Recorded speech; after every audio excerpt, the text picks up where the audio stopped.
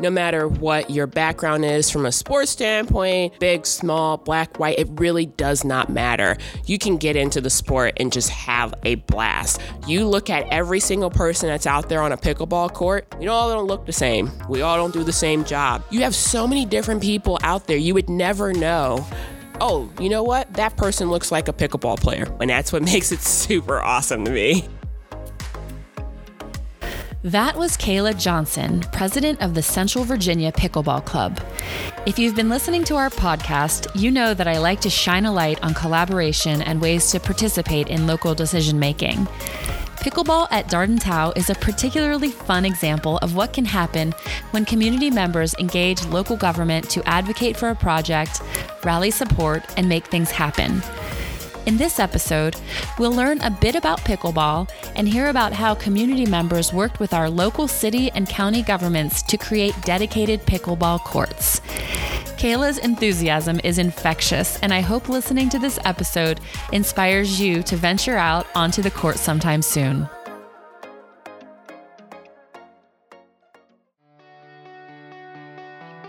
Welcome to Let's Talk Albemarle. I'm your host, Serena Gruya. I'm the Public Engagement Specialist with Albemarle County in beautiful Central Virginia. I've been in this position for just about 2 years, and every day I learn more about local government and our community. I've spoken with so many people who really want to get involved in local governance, but don't know where to start. Well, it's my hope that this podcast is a starting point to supporting community participation, and for those of you who are already super engaged, a chance to dig into important, and today, fun topics. So today, let's talk Albemarle about building community through the sport of pickleball.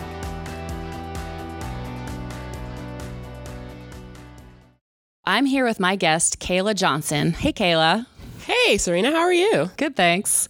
So we met at the dedication of the pickleball courts at Darden Tow Park. I remember lots of people, a flurry of energy and fun, and at the center of it, you were cheering people on, talking to reporters, coaching city councilors and board of supervisors members through a just for fun game.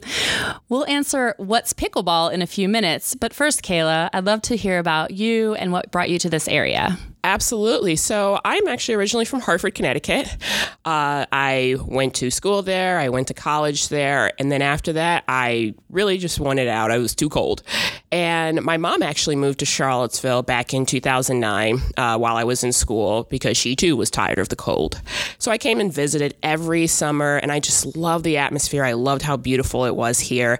And so after I graduated, I went to Florida for a little bit, see how that was, realized it was too much on the opposite end for me, ended up in Charlottesville, and that was back in December of 2013, and clearly I just haven't left.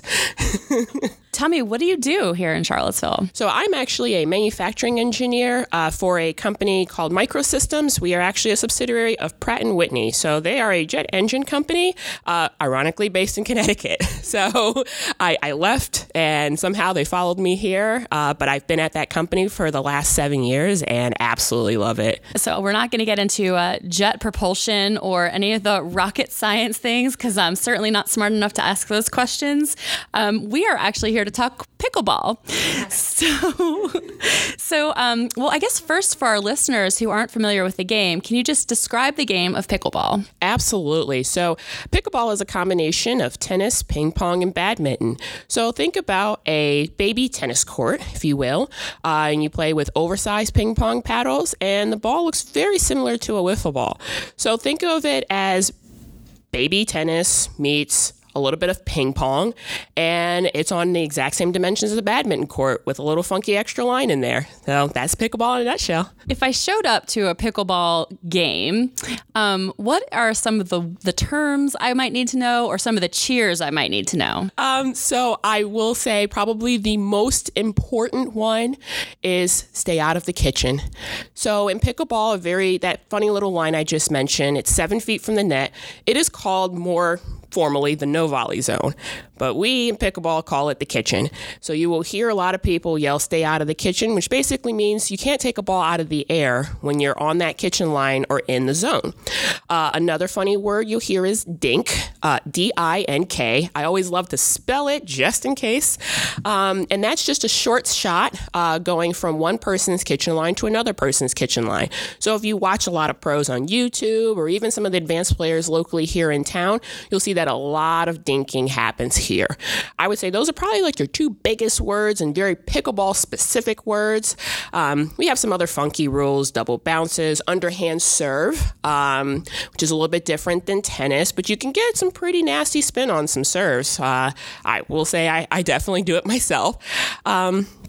And then after that, you could just get into a whole lot of knowledge on paddles and pickleballs and which pickleball is best and which paddle is the best. And boy, you can get into quite a debate about that. And you will have some people that have some very, very strong opinions about it. So I heard pros on YouTube.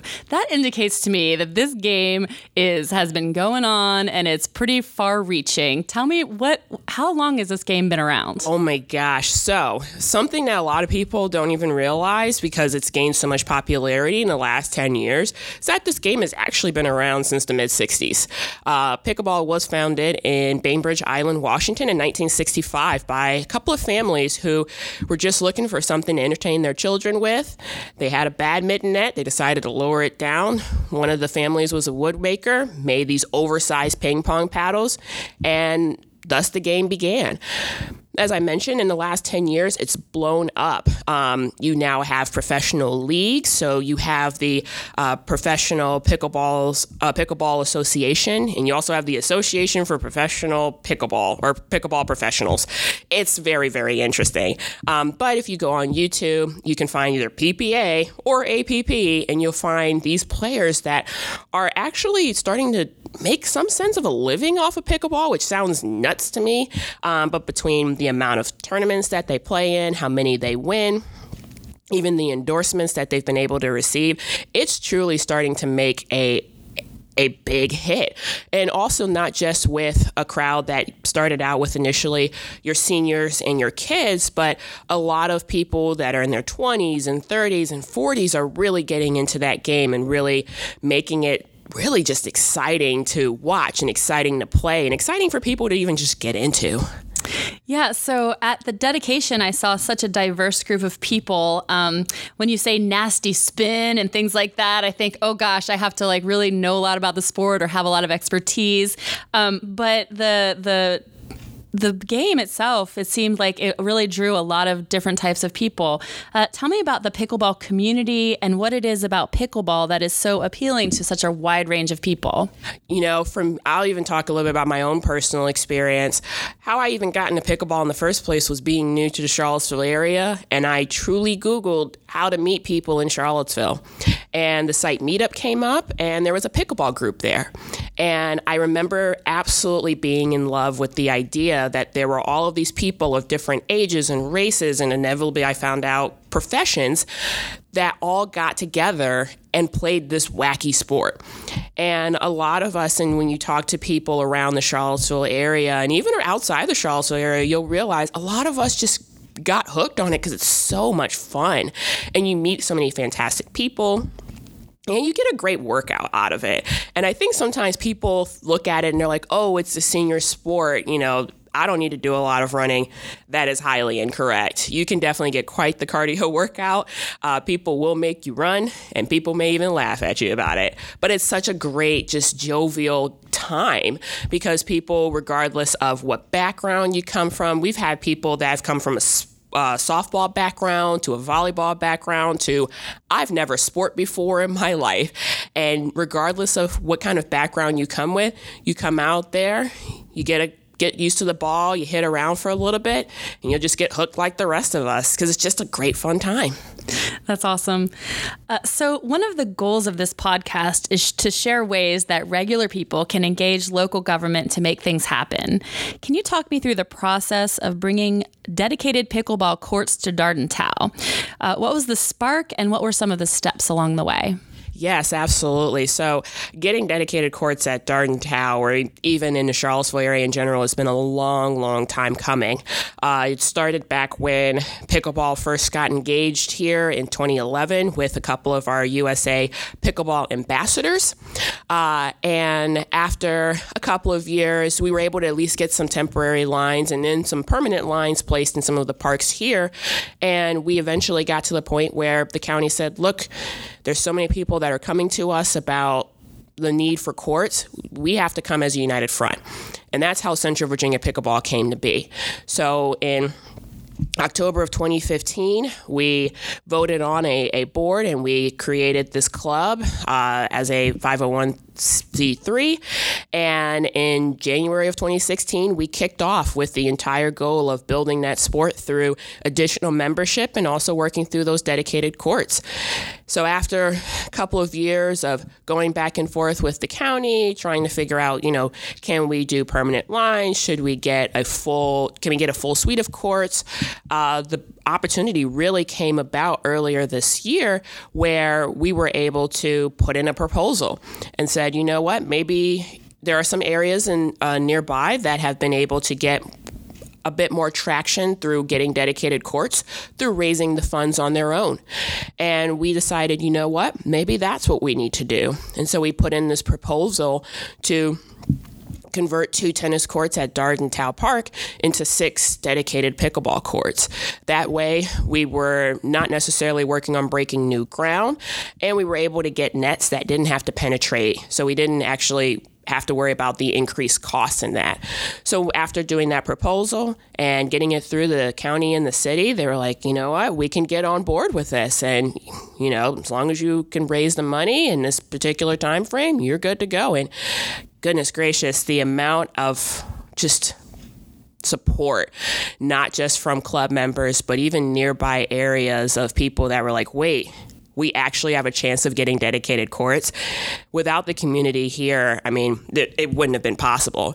And the amount of support that we got from the city and the county saying, you know what, we are with this idea, we want to move forward with it. It gave a spark that I think we were all just looking for. We've been fortunate to have some permanent lines at Piedmont. We have permanent lines at Penn Park. We have some lines at Crozet Park, but to be able to finally say we have a dedicated area, and we had the opportunity to have a dedicated area so that families who have never played the sport before but don't have necessarily the means to purchase a net can come on out and play, and people that have a net but realize that a net's about 50 to 55 pounds and don't necessarily want to lug it everywhere can just go to a facility. That's fantastic. And just the fact that people realize that this was real, we were able to get such fantastic support. And we were able to raise the money really, really quickly. This was, a couple of months in the making. The turnaround time between us doing the proposal and getting the courts was amazing. That's incredible. So it sounds like there's, a few courts in the area that you'd have to bring your own net to. That's some gear. That's yes. Pounds and money. What other kind of gear is necessary to play the game? Yeah, so obviously you need a paddle, but paddles can range. You can easily get a kit for $40 to $50 off of like an Amazon or something like that. Or if you're really serious, if you're crazy like me, perhaps, you can have a $100 to $300 paddle. And I'm not going to lie, it definitely makes the difference. But when you're first starting out and you're just hitting around, you can definitely go for, just like in tennis, we have wooden paddles in pickleball.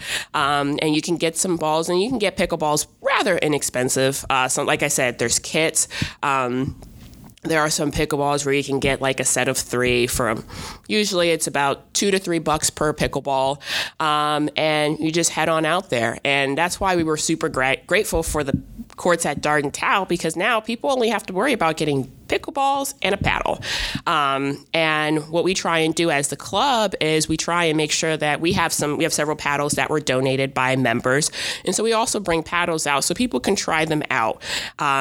people are always like, what paddle should I get? Well, that's a loaded question. Paddles can come in different lengths and different widths and different weights. Something that might be perfect for me might be too heavy for another player.